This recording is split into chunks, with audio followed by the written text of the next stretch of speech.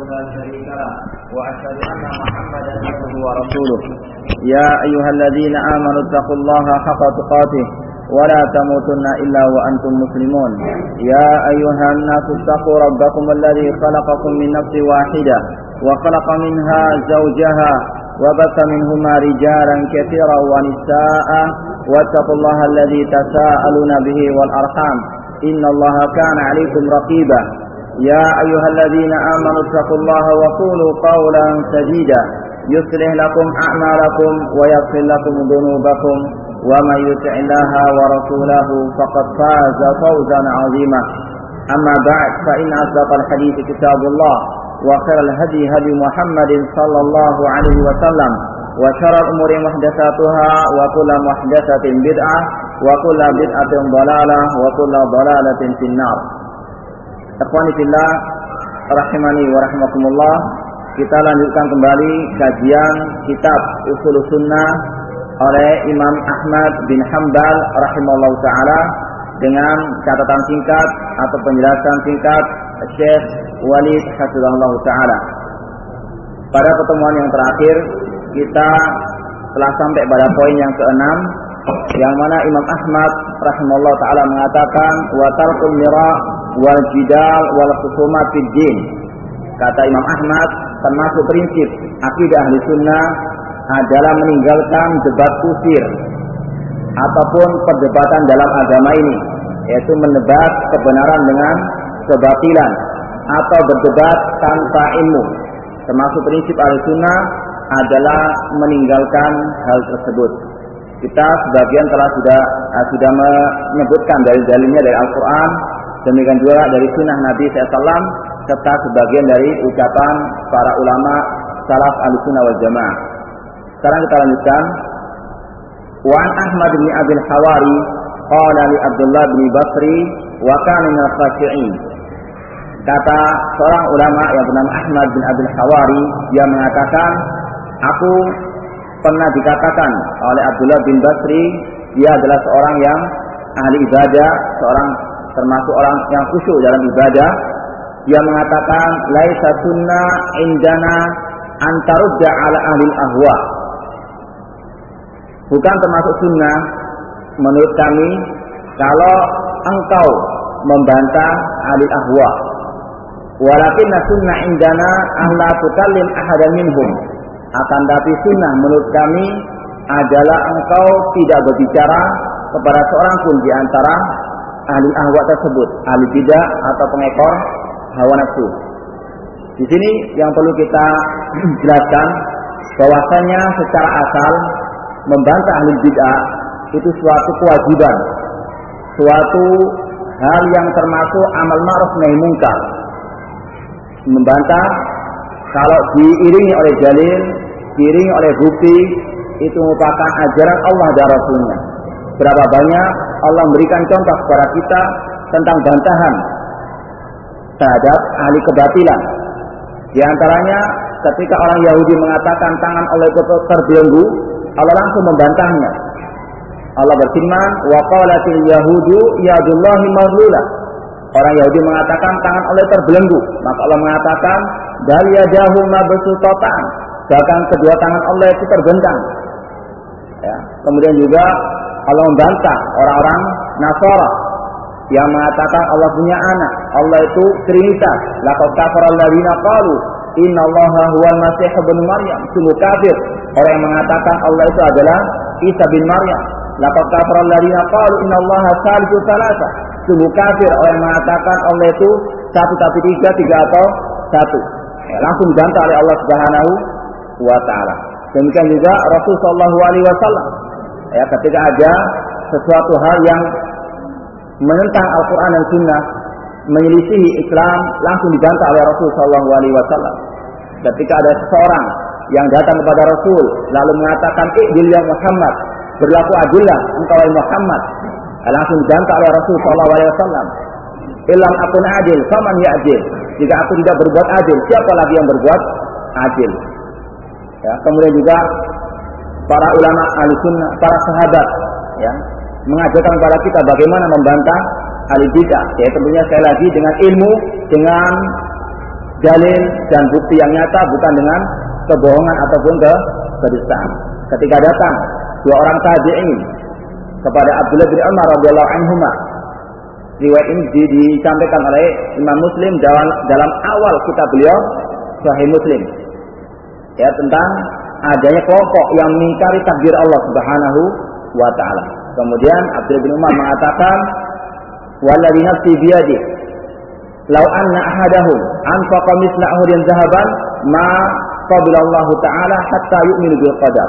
Demi Allah, kata Abdullah bin Umar radhiyallahu anhuma, seandainya salah seorang di antara mereka yang mengingkari takdir itu berinfak satu gunung emas Uhud, tidaklah Allah akan menerimanya sampai mereka beriman terhadap takdir Allah Subhanahu wa taala. Dan masih banyak lagi contoh-contoh dari para sahabat bagaimana mereka membantah kelompok-kelompok sesat. Dan ini juga diwarisi oleh para ulama ahli sunnah. Tidak ada satu generasi pun dari generasi para ulama kecuali di sana ditulis kitab-kitab tentang bantahan terhadap ahli bid'ah. Di antaranya Imam Ahmad rahimahullah memiliki satu kitab yang bernama Ar-Rad al-Jahmiyah, bantahan terhadap kelompok Jahmiyah. Dan inilah yang disabdakan oleh Rasul sallallahu alaihi wasallam di antara tugas para ulama, yaitu ulama ahli sunnah. Dalam sebuah riwayat yang diriwayatkan Imam Ahmad, Nabi mengatakan, inna yahmilu hadzal ilma min kulli khalafin uduluhu. Senantiasa ilmu agama ini akan dibawa, diemban oleh orang-orang yang adil, yaitu para ulama. Tugas mereka ada tiga. Yang pun anhu tahrif al-ghalib, meniadakan tahrif, penyimpangan orang-orang yang ekstrim. Wa intihalal mubtilin, dan jalannya ahli kebatilan. Wa ta'wil al-jahilin, dan juga menolak, membantah takwilnya orang-orang yang jahil, yang bodoh. Tugasnya para ulama membantah keekstriman, membantah kebatilan, membantah kejahilan. Jadi secara asal membantah kesesatan atau orang yang tersesat yang mendakwakan kesesatan tersebut suatu yang wajib, termasuk amal ma'ruf nahi munkar. Kalau kita saja diperintahkan untuk melarang orang dari berzina, dari minum khamar, terlebih lagi melarang orang dari apa? Kesesatan yang dinisbatkan ke dalam agama ini. Bahkan dikatakan oleh Al-Imam Al-Humaydi, seorang atau salah seorang guru dari Imam Bukhari rahimahullah, beliau mengatakan, li'an al-zuwa alladzina yurduna hadits Rasulullah sallam ahabbu ilayya min an arujja haula'i au iddatahum min al-asraf.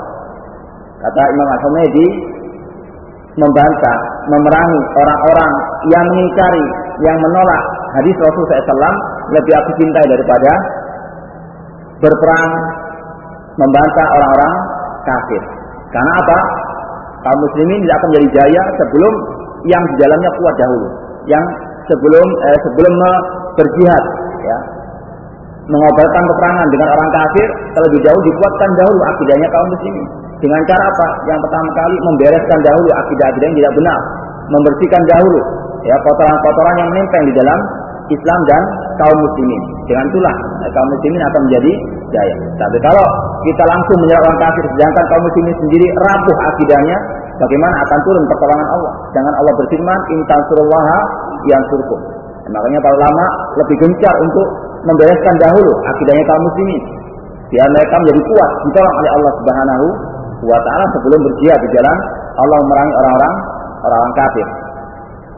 Adapun ucapan yang kita sampaikan tadi bukan termasuk sunnah menurut kami membantah al-bidah, itu kalau orangnya masih belum paham tentang cara membantah. Dan maksudnya wallahu alam bahwasanya tidak boleh membantah al-bid'ah dengan kebodohan. Ya, karena kebodohan bagaimanapun juga faqidu syai' la yu'ti. Orang yang tidak punya sesuatu tidak akan mungkin bisa memberi. Bahkan kata Umar bin Abdul Aziz rahimahullah taala, man abadallaha bighairi ilmin yufsidu aktsar mimma yuslih.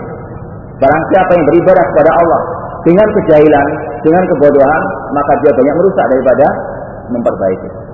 Beribadah entah dengan berdakwah, dengan membantah ahli bid'ah, atau dengan kebodohan, justru mungkin bahayanya lebih besar daripada kemaslahatannya. Maka di sini dikatakan tidak boleh seorang membantah, tapi dengan syarat apa? Kalau dia itu masih bodoh. Tapi kalau sudah pandai, sudah punya ilmu, silahkan. Karena ini termasuk suatu kewajiban, suatu amar ma'ruf nahi munkar. Walakin sunnah indana an la tukallim ahadan minhum. Tapi sunnah menurut kami adalah janganlah engkau berbicara dengan orang-orang pengekor hawa nafsu. Kita sudah mengetahui bahwasanya Rasul SAW memperingatkan kita dari berteman dengan orang-orang yang tidak baik akhlaknya, yang moralnya tidak baik, ahli maksiat. Karena apa? Jangan sampai kita terpengaruh dengan kemaksiatan. Begitu juga dengan ahli bid'ah. Tidak boleh kita berteman dengannya, meskipun kelihatannya baik. Namun kalau dia beribadah tidak sesuai dengan sunnah Rasul, kemudian juga dia menentang sunnah Rasul, maka jangan kita berteman dengannya. Kita harus menjauhkan diri kita darinya. Kecuali kalau kita mau menasihatinya. Kalau kita sudah betul-betul tahu diri kita ini tidak akan terpengaruh dengannya, tidak apa-apa. Kita berteman dengannya dengan tujuan menasihati, bukan untuk mentoleransi kesalahannya, mentoleransi kebid'ahannya. Demikian juga larangan ahli sunnah untuk bermajlis dengan ahli bid'ah itu tidak secara mutlak, ya. Yaitu maksudnya kita boleh duduk dengan mereka kalau kita tujuannya menasihati. Mungkin teman kita terpengaruh dengan kebid'ahan, dengan orang-orang yang tersesat, ya. Boleh kita menasihatinya, berteman dengannya, tapi tujuannya untuk menasihati, meluruskan kesalahannya. Bukan berarti setiap orang yang salah kita tinggalkan, tidak. Nah, kita lihat ya kemampuan kita. Kita lihat juga orang tersebut apakah betul-betul bisa dinasihati atau tidak. Apakah justru nanti kita berteman dengannya tambah kita yang terpengaruh, bukan dia yang terpengaruh. Kita lihat, tidak secara mutlak, artinya kita harus menjauhkan diri dari orang yang berbuat salah. Harus ada perinciannya, dilihat maslahatnya, apakah ada maslahat masalah dunia kita, agama kita akan kuat atau tidak. Ya. Ini harus dijelaskan lebih terperinci, bukan secara mutlak kalau ada orang salah kita tinggalkan, berbuat kita tinggal, enggak. Ya, kita lihat diri kita dulu, apa kita mampu menasihati atau tidak. Kalau tidak, sementara kita menjauhkan diri. Kita lihat juga kalau kita nasihati ada maslahatnya atau tidak, bermanfaat atau tidak, atau memang orang itu lebih menentang daripada ya, maslahat kita duduk dengannya itu ada atau tidak. Ya, kita lihat dengan cara terperinci. Ini istilahnya hajul mubtadi', ya, memboikot orang-orang yang menyeru kepada kebid'ahan. Kemudian an Hanbal bin Ishaq qala kataba rajulun ila Abi Abdullah yani Ahmad bin Hanbal kitaban yasta'inu fihi an yad'a kitaban yasrahu fi ar-radd 'ala al-bidah. Seorang yang bernama Hanbal bin Ishaq di antara teman Imam Ahmad, beliau mengatakan ada seorang menulis surat kepada Abi Abdullah yaitu Imam Ahmad rahimahullah taala. Yang mana di dalam surat itu dikatakan dia ingin untuk menulis sebuah bantahan terhadap alil bidah. Wa an yahdura ma'al kalam. Dia juga minta izin kepada Imam Ahmad bagaimana kalau dia itu duduk di majlisnya alil kalam, orang-orang filosof. Lalu dia akan berdialog dengan mereka. Wa yahtaju 'alaihim. Maka kata ilahi Abu Abdullah, Imam Ahmad pun menjawab Bismillahirrahmanirrahim. Ini merupakan ya yang syariatkan kalau kita menulis surat dimulai dengan Bismillahirrahmanirrahim sebagaimana Al-Qur'an dan juga hadis Nabi SAW, atau ketika Rasul mengirim surat pertama kali menulis Bismillahirrahmanirrahim. Imam Ahmad juga demikian mengikuti Al-Qur'an dan hadis Rasul SAW dalam menulis surat. Ahsanallahu akibatak. Imam Ahmad mengatakan semoga Allah memperbaiki akhir hayatmu. Wa dafa'a anka kulla makruhin wa mahdzur. Semoga Allah menyelamatkanmu dari hal-hal yang tidak disukai. Alladzi kunna nasma, kata Imam Ahmad, yang pernah kita dengar, wa adrakna alaihi man adrakna min ahli ilmi, dan apa yang kita dapat daripada para ulama. Kita mendengar dan kita pernah mendapatkan para ulama annahum kanu yakrahuna al-kalam wal khawf ma'al zayr. Para ulama, kata Imam Ahmad, para ulama melarang kita dari berbicara, dari duduk dengan pengekor hawa nafsu atau ahli kesesatan. Wa innamal amru fi taslim. Yang diwajibkan adalah kita pasrah, tunduk kepada Al-Qur'an dan hadis Nabi sallallahu alaihi wasallam yang sahih. Wal intiha ila ma kana fi kitabillah azza wa jalla. Kewajiban kita mengamalkan yang ada dalam Al-Qur'an dan sunnah Nabi SAW, wala ya'du dzalik. Tidak boleh kita melewati batasan-batasannya. Walam yazalin nas yakrahuna kulla muhdatsin min wad'i kitabin aw julusin ma'a mubtadi'in. Kata Imam Ahmad rahimahullah, senantiasa para ulama membenci setiap kebid'ahan. Di antaranya dengan menulis suatu buku atau duduk dengan al-bid'ah liyarudda 'alaihi ba'dha ma yulabbis 'alaihi fi dini, untuk membantah kebid'ahannya. Nanti ada perinciannya tentang ucapan Imam Ahmad ini. Fasalamatu insyaallah fi tarki mujalasatihim. Kata Imam Ahmad, suatu keselamatan insyaallah adalah dengan meninggalkan duduk bersama ahli bid'ah. Ini sekali lagi, maksud duduk dengan ahli bid'ah kalau kita tidak mampu untuk memfilter diri kita sendiri, untuk menjaga diri kita sendiri daripada syubhat-syubhat mereka. Dan yang dimaksud dengan duduk dengan al-bidah itu belajar dari al-bidah. Ya, orang akidahnya rusak, sering menyeru kesyirikan, kebid'ahan, kita duduk belajar dengannya, ini tidak diperbolehkan oleh ulama ahlu sunnah wal jamaah. Ya, adapun kalau kita berteman dalam rangka tijarah atau perdagangan, tidak ada masalah. Ya, jangankan terhadap al-bidah, terhadap orang kafir pun diperbolehkan kita berdagang. Tapi dengan syarat kita harus betul-betul punya filter yang kuat. Jangan sampai ya kita akhirnya terpengaruh dengannya. Ada kecintaan kita kepada al-bidah tersebut. Ya, dagang dalam urusan dunia tidak ada masalah. Namun dalam masalah agama harus kita apa? Jaga. Tidak ada toleransi dalam masalah bid'ah. Teman-teman dalam dagang tidak ada masalah. Tapi dalam masalah bid'ah harus kita tegas. Ini bid'ah. Bukan kita katakan, wah itu teman kita. Jangan ditegur. Enggak. Ya, justru kalau kita mengatakan dia teman kita, wajib untuk kita menasihatinya. Karena ada kasih sayang kepadanya. Jangan sampai dia terpengaruh oleh kebid'ahan atau terjerumus dalam kebid'ahan. Nabi mengatakan, la yu'minu ahadukum hatta yuhibba li akhihi ma yuhibba li nafsihi. Tidak beriman atau tidak sempurna keimanan salah seorang di antara kalian sampai dia mencintai saudaranya seperti dia mencintai dirinya sendiri.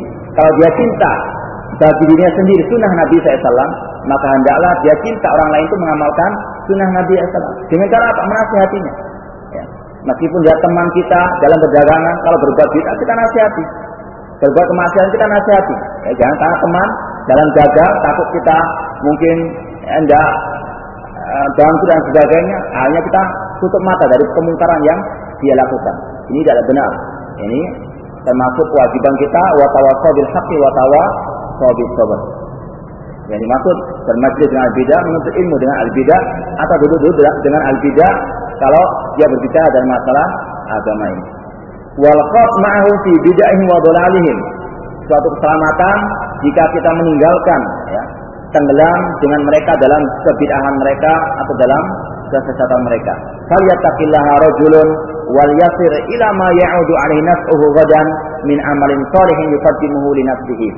Maka takutlah seseorang kepada Allah, bertakwalah seseorang kepada Allah, dan hendaklah dia melakukan hal-hal yang bermanfaat bagi dirinya nanti pada hari kiamat, yaitu dengan mengerjakan al-amal as-shalih.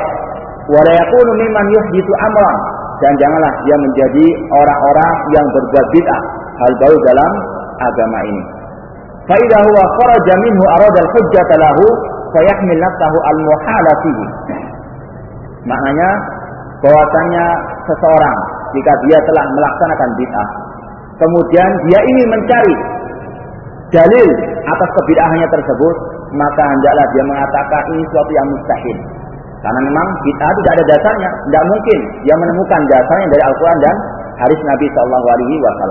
Namun memang kebiasaan pelaku bid'ah, ya, karena dia tidak mau rujuk kepada kebenaran, dia ingin melegalkan kesesatannya. Dengan apa? Mencari-cari, ya, syubhat-syubhat di dalam Al-Quran maupun hadis Nabi SAW.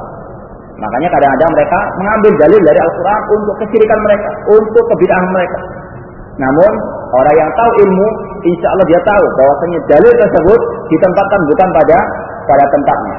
Makanya sering kita katakan, laisa sya'nu an tastadil, wa innama sya'nu an yakuna istidlaluka sahihah. Bukan perkaranya engkau berdalil Al-Quran dan hadis, namun perkara yang paling penting engkau menempatkan hadis dan ayat Al-Quran tersebut pada tempatnya. Ya, tidak ada kelompok sesat kecuali dia mengambil Al-Quran dan hadis Nabi SAW. Jangankan ya, orang yang sesat dari kalangan kaum muslimin, orang-orang Nasara, orang orientalis, orang-orang misionaris, ya. Mereka membawa syubhat dari mana? Dari Al-Quran, diambil ya, ayat-ayat yang sekiranya mendukung mereka.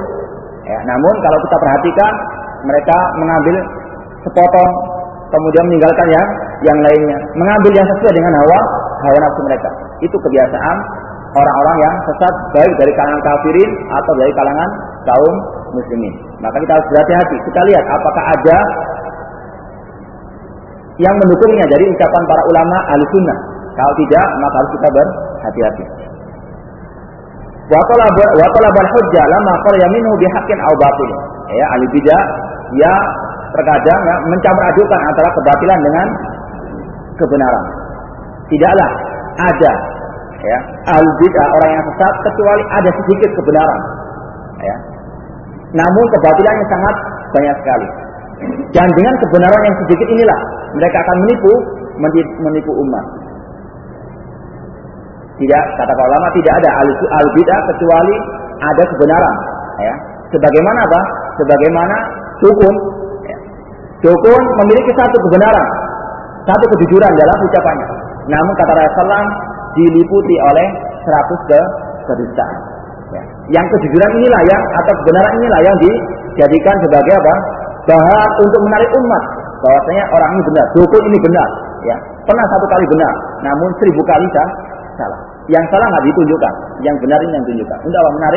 Menarik umat. Maka kita harus waspada. Kita lihat kebenaran al-haqqu min rabbika, kebenaran dari Rabb Allah Subhanahu wa taala. Liyuzayyina bi bid'atahu wa ma uhditha. Orang ini mencari dalil untuk apa? Menghiasi kebid'ahannya. Wa asyaddu dzalik an yakuna waj'uhu fi kitabin fa ukhida anhu. Dan lebih parah lagi kalau bid'ahnya ini ditulis dalam sebuah buku. Ya, makanya kita wajib untuk berhati-hati dalam membaca buku, membaca majalah atau membaca koran. Ya, apalagi sebagian koran sekarang ini masalah agama dipegang oleh orang-orang yang merupakan antek-antek Yahud. Ya, mereka membawakan dalam sebagian koran itu sebuah makalah-makalah yang ingin menghidupkan Islam, yang dipegang oleh orang-orang jil, jaringan Islam liberal. Ya, yang mereka merupakan produksi daripada orang-orang Yahud. Ya, mereka diajari di negeri Yahudi, kemudian ditebarkan di negeri Islam untuk menghancurkan Islam dari dalam. Al-Quran kata mereka harus direvisi, ya, dan lain sebagainya daripada ucapan-ucapan kufur mereka. Dan ini diletakkan di dalam sebagian koran-koran yang dibaca oleh kaum muslimin. Ya, kalau orang awam mungkin terpengaruh, banyak terpengaruh dengan ya makalah-makalah tersebut. Ini kita harus berhati-hati. Ini lebih parah ya kalau sekedar ceramah mungkin cepat hilang. Namun kalau ditulis dalam sebuah buku, dalam sebuah koran mungkin disimpan, diwariskan sampai anak cucu. Ini lebih berbahaya. Bahwa yuridu an yuzayyina dzalika bil haqqi wal batil. Al bid'ah sering untuk menghiasi kebatilan dengan kebenaran. Wa in wadaha lahul haqqu wa ghairi fi ghairihi. Meskipun sudah jelas kebenaran pada orang lain. Al bid'ah tidak semudah yang kita bayangkan kembali kepada kebenaran. Ya, makanya di antara yang sudah kita jelaskan dahulu, di antara bahaya bid'ah, sebagaimana kata Sufyan Ats-Tsauri, al-bid'atu ahabbu ila iblis minal ma'siyah. Al-ma'siyatu yutabu minha wal bid'atu la yutabu minha. Iblis itu lebih suka kepada bid'ah daripada maksiat. Karena apa? Kalau orang berbuat maksiat, dia merasa dia suatu saat nanti akan bertobat. Tahu apa yang dilakukan itu salah. Apa yang dikerjakan itu memaksiati Allah dan Rasulnya. Namun al-bidah dia mengatakan ini baik, mengapa saya harus bertobat? Maka susah ya untuk mendakwai ahli bidah yang sudah berkarat kebid'ahan dalam hatinya. Nas'allahu at-taufiq lana wa laka wa li jami'il muslimin. Kata Imam Ahmad, kita mohon kepada Allah at-taufiq bagi kita semuanya dan bagi kaum muslimin. Kemudian wassalamu alaikum. Kemudian di sini kata Muhammad Aid Al-Abbasi, qultu hadza mubalaghatun fi inkar al-muhdatsat min al-Imam al-Jalil Ahmad rahimallahu taala. Yang kita katakan tadi ada satu ucapan Imam Ahmad yang beliau keliru dalam mengatakan dalam mengucapkannya, yaitu beliau mengingkari akan adanya orang-orang yang membantah dalam bentuk tulisan. Kata Muhammad Aid Al-Abbasi, Hada mubalaghatun fil inkari al-muhdatsat. Ini bentuk berlebihan dari Imam Ahmad dalam mengingkari suatu bid'ah, yaitu beliau mengatakan mengarang buku dalam bab al-bid'ah dengan buku itu termasuk bid'ah. Kata beliau ini tidak benar.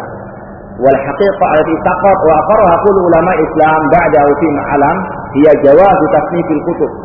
Kata beliau Al-Abbasi bahwasanya yang disepakati oleh para ulama Ahlussunnah bolehnya mengarang buku terutama dalam membantah al-bid'ah. Bal wujubu tasnifi ba'dihha, bahkan wajib untuk mengarang buku dalam rangka dakwah kepada Allah Subhanahu wa taala. Wa dzalika min qabilil maslahatil mursalah, termasuk suatu maslahat lil muhafadzah ala daruratil khamsah, untuk menjaga 5 kewajiban, ya, termasuk diantaranya menjaga agama ini. Bagaimana diantara menjaga agama, yaitu dengan mengarang buku untuk menjelaskan kepada umat kebenaran dan sekaligus untuk membantah kebatilan. Dari sini, ikhwani fillah rahimani wa rahimakumullah, ada beberapa hal yang bisa kita ambil, ya, faedah manfaat darinya. Yang pertama, bahwasanya seorang imam tidak maksum, ya, tidak suci daripada kesalahan. Bisa salah, bisa benar dalam ucapan mereka.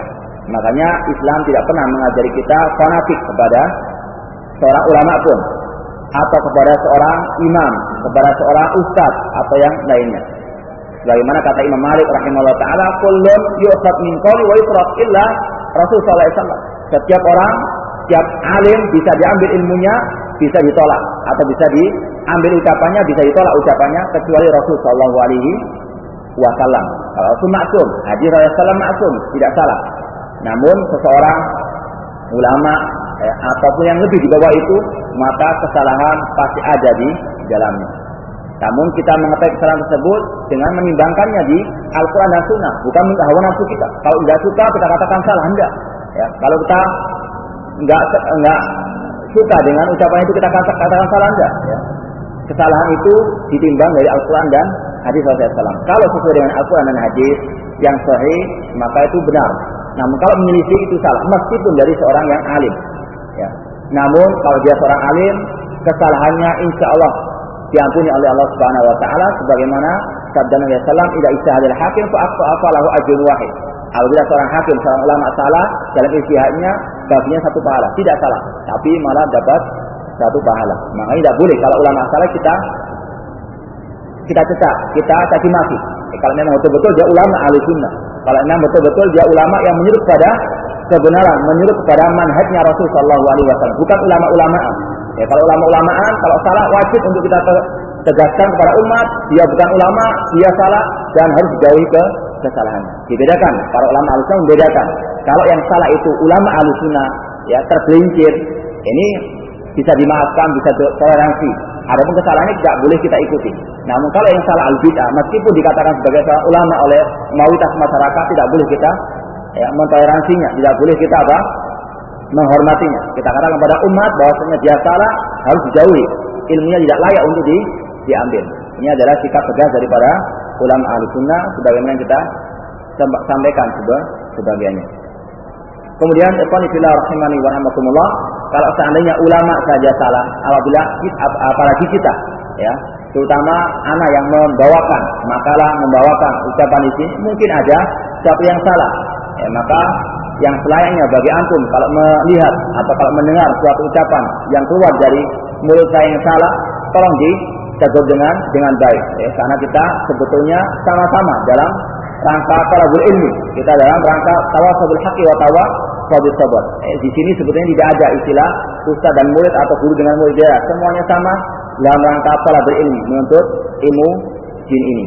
Maka sekali lagi kalau ada kesalahan tolong disampaikan dengan cara yang baik.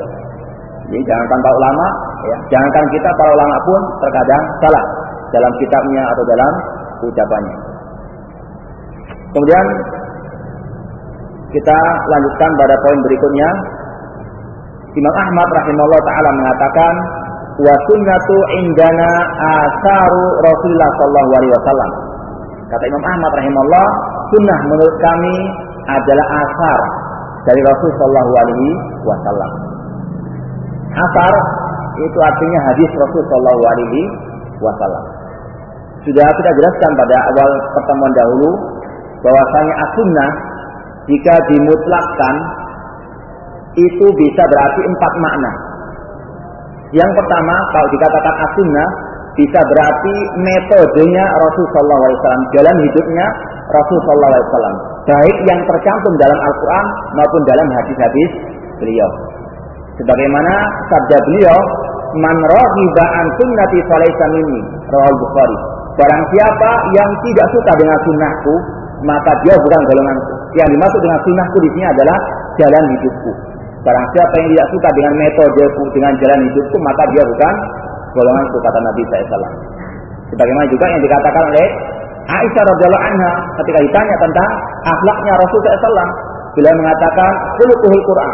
Akhlaknya Rasulullah SAW itu Al-Quran, yaitu apa yang ada di dalam Al-Quran.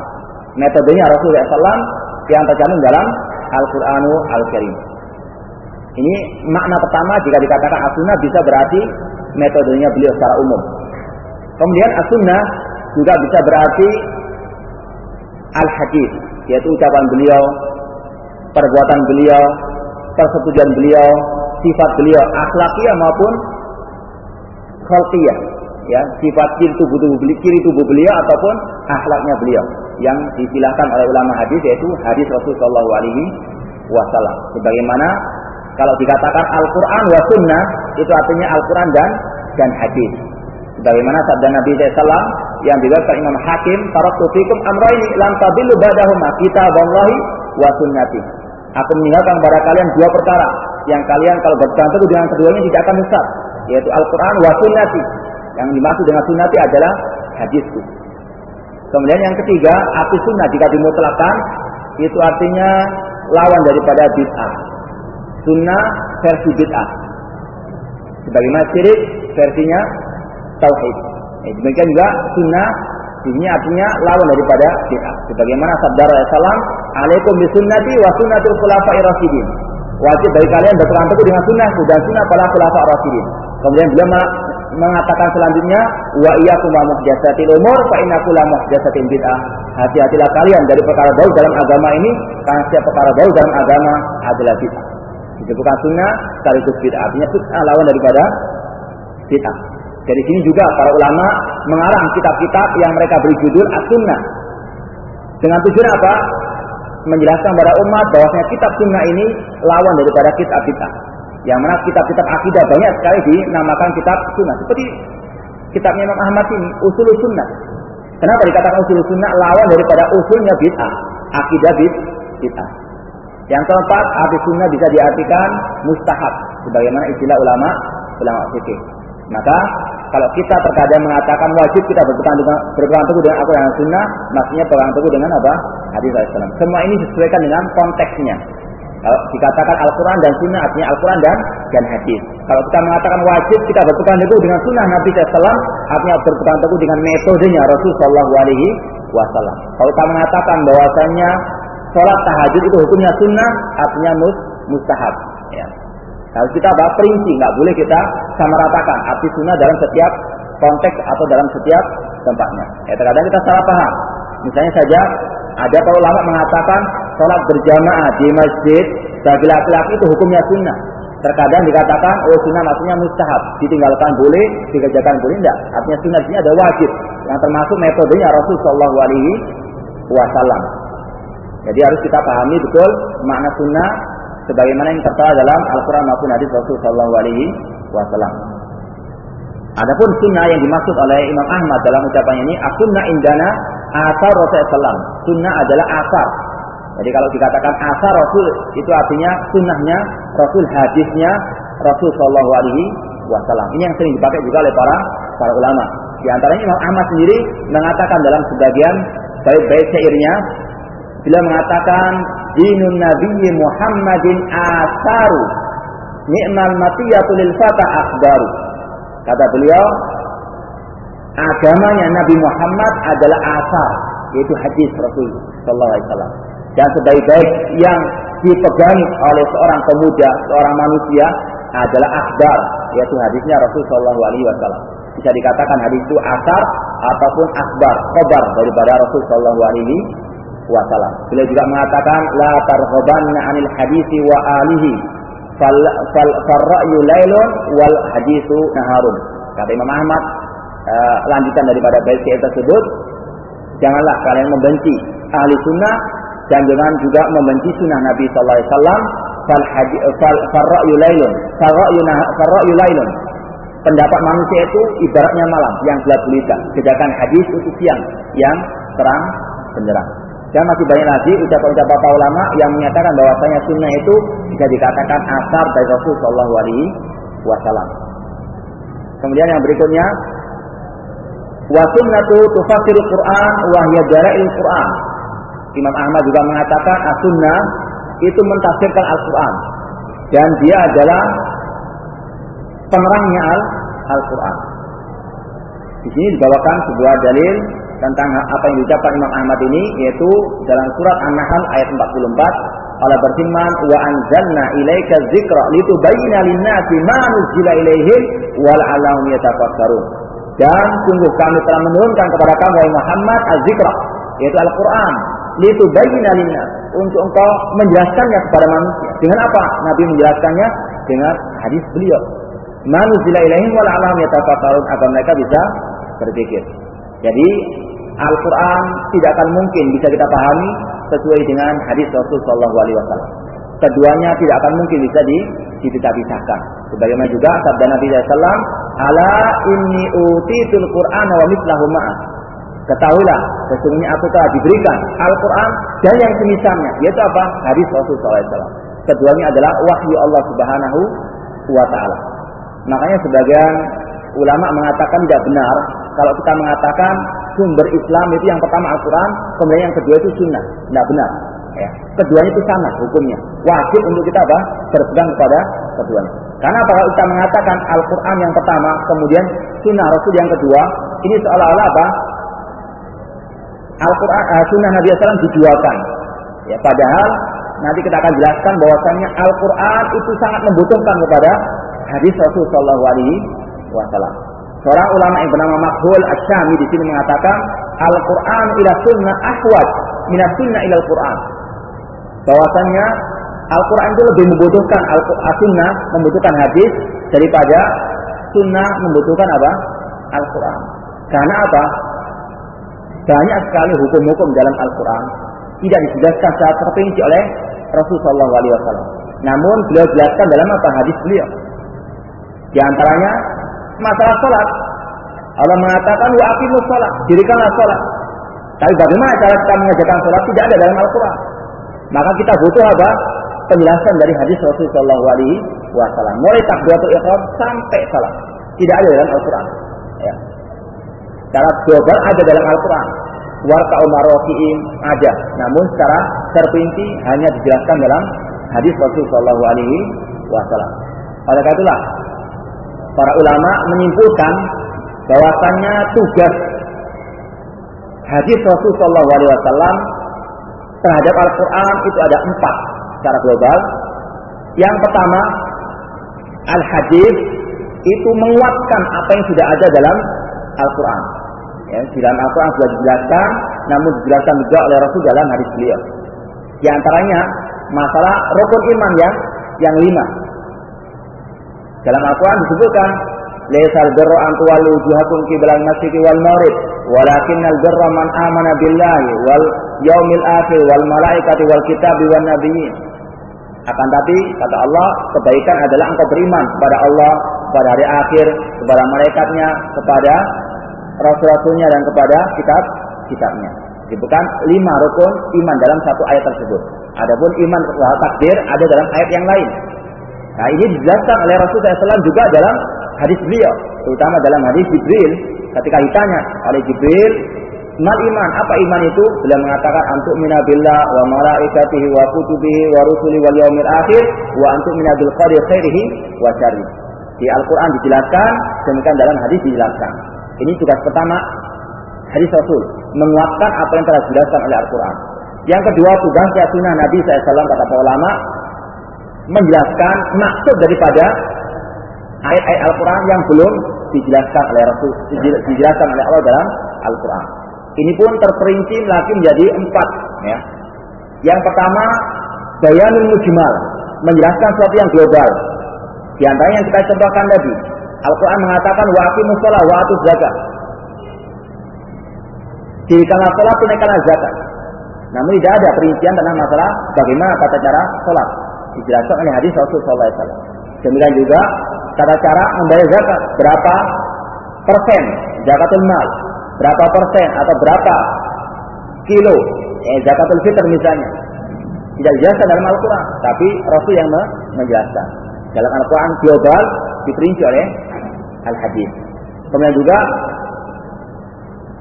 taqyidul mutlak, dijelaskan dalam Al-Quran secara mutlak, namun diikat oleh hadis Rasulullah SAW. Misalnya saja Allah berfirman wasariqu wasariqatu faqta'u aydiyahuma. Orang laki dan perempuan yang mencuri, potonglah kedua tangan mereka. Apa yang maksud dengan aliyat di sini, tangan di sini? Apa dari sini semuanya dipotong? Ya, tidak ada penjelasan dalam Al-Quran. Kalau secara asal namanya tangan itu ini semuanya. Namun dijelaskan oleh Rasul mana yang potong, yaitu dari pergelangan saja, enggak semuanya. Ini apa? Hadis perbuatan Rasul ya mengikat sesuatu yang mutlak dalam Al-Quran. Kemudian yang ketiga, di antara tugas hadis Rasul sallallahu alaihi wasallam adalah takhsisul am, mengkhususkan suatu yang umum masyian dalam Al-Quran. Di antara contohnya adalah firman Allah surat Al-An'am ayat 82, alladzina amanu wa lam yalbisu imanahum bidzulmin ulaika lahumul amnu wa hum muhtadun. Dan orang-orang yang beriman dan tidak mencampurkan keimanan mereka dengan kezaliman, maka bagi mereka ketentraman, keamanan, dan mereka pun mendapatkan petunjuk. Para sahabat saja yang paham bahasa Arab masih belum bisa memahami apa arti kezaliman dalam ayat tersebut. Mereka mengatakan, ayyuna ya Rasulullah la yadlim nafsahu.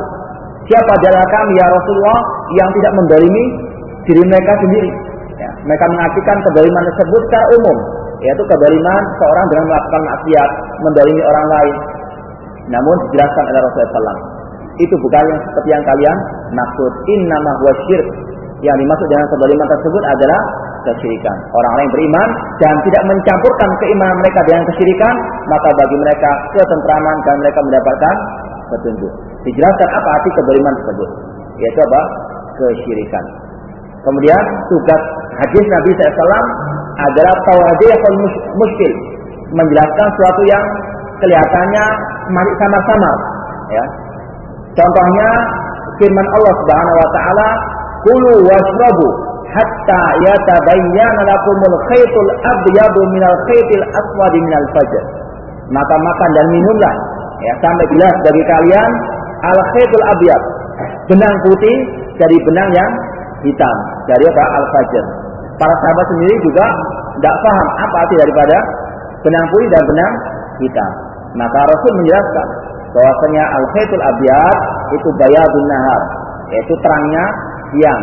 Adapun khaytul aswad adalah sawadu al-lail, yaitu gelapnya malam. Artinya makan dan minumlah sampai jelas malam dan siang. Kalau malam boleh makan dan minum, kalau siang tidak boleh. Ini menjelaskan ya tentang ayat Al-Quran yang masih apa? Sama-sama. Ini tugas Al-Quran, tugas sunnah terhadap ayat-ayat Al-Quran. Kemudian yang ketiga, tugas hadis Nabi SAW adalah menjelaskan sesuatu yang belum dijelaskan oleh Al-Quran. Menjelaskan sesuatu yang belum dijelaskan oleh Al-Quran. Makanya tidak boleh kita mengatakan Al-Quran yang pertama, hadis yang kedua. Ya seolah-olah kalau memang tidak ada dalam Al-Quran, dalam hadis disebutkan kita menolak, enggak. Ya, meskipun tidak dijelaskan oleh Al-Quran, namun ada dalam hadis, kita wajib apa? Ikuti, karena memang inilah yang diperintahkan oleh Al-Quran. Wa ma'atakum rasul fakhudhu. Apa yang dibawa oleh Rasul maka terimalah, yaitu hadis beliau. Meskipun tidak ada dalam Al-Quran. Sekali lagi tidak benar kalau mengatakan hadisku sumber yang kedua. Artinya apa? Harus ada dari Al-Quran dahulu, kemudian harus ada dari Sunnah. Tidak. Ada sebagian hukum yang belum dijelaskan dalam Al-Quran. Misalnya apa? Tentang masalah laut. Ya, laut itu airnya tahur, suci. Ya. Bagaimana kata Rasulullah, tahurun ma'uhu wal hillu maitatuhu. Demikian juga bangkainya apa? Halal. Bangkai apa? Di laut, ikan di laut. Tidak ada dalam Al-Quran tentang masalah apa? Penjelasan tentang bangkai ikan di laut ataupun tentang masalah air laut apa hukumnya. Ini dijelaskan apa? Dalam hadis Nabi SAW. Demikian juga tentang masalah haramnya makan binatang yang ada taringnya. Tidak ada dalam Al-Quran, tapi ada dalam hadis Rasulullah SAW. Sekali lagi, ini menjelaskan kepada kita kesalahan sebagian orang yang mengatakan dirinya hanya mengambil Al-Quran saja tanpa hadis. Ya, ada kelompok yang menamakan dirinya Al-Quraniyun. Ya, padahal mereka justru mengingkari Al-Quran. Mereka mengatakan kami hanya mengambil dari Al-Quran saja, tidak dari hadis Rasulullah SAW. Ini sangat batil, bahkan bisa kepada kekufuran, menolak hadis Rasulullah SAW. Para ulama dengan keras mengatakan orang yang tidak mengimani, orang yang menolak Al-Quran dan hadis Rasulullah SAW, menolak hadis Rasulullah SAW, maka dia kufur, maka dia berada di dalam jurang kehancuran. Imam Ahmad mengatakan man ta'ana ala ahadin min man ta'ana hadisan min ahadits Rasulullah fa huwa ala syafa halaka. Barang siapa yang menolak, mengingkari satu hadis yang sahih dari Rasulullah SAW, maka dia berada di dalam jurang kehancuran. Dan syarat seorang menjadi muslim, kata Nabi SAW, beriman dengan apa yang dibawa oleh Rasul. Dalam sebuah hadis riwayat Muslim, Nabi mengatakan, umirtu an uqatilan nas hatta yashhadu an la ilaha illallah wa yu'minu bi wa bima ji'tu bi. Kata Nabi SAW, aku diperintahkan untuk memerangi manusia sampai mereka beriman, bersyahadat la ilaha illallah dan beriman kepadaku dan beriman dengan apa yang aku bawa, yaitu hadis beliau. Kata para ulama, kalau orang itu menolak satu hadis saja yang sahih dari Rasulullah SAW dengan sengaja, maka dia bisa keluar dari agama Islam ini tanpa dia sadar. Makanya wajib kita mengagungkan Al-Quran dan Sunnah Nabi SAW yang sahih, meskipun terkadang tidak masuk akal kita, meskipun terkadang menentang mayoritas orang banyak. Kemudian yang terakhir, tugas hadis Rasulullah SAW adalah menasikh, yaitu menghapus hukum yang ada dalam Al-Quran. Meskipun ini masih diperselisihkan oleh para ulama, apakah bisa hadis itu menasikh, menghapus hukum yang ada dalam Al-Quranul Karim. Tapi ini secara global tugas hadis Nabi SAW terhadap Al-Quranul Al-Karim, dan ini semua menunjukkan akan keagungan dan kedudukan hadis dalam agama Islam ini. Wallahu ta'ala alam. Insyaallah kita lanjutkan pada pertemuan yang akan datang. Mudah-mudahan bermanfaat. Wa aqulu qouli hadza wa aqulu da'wana alhamdulillahi rabbil alamin.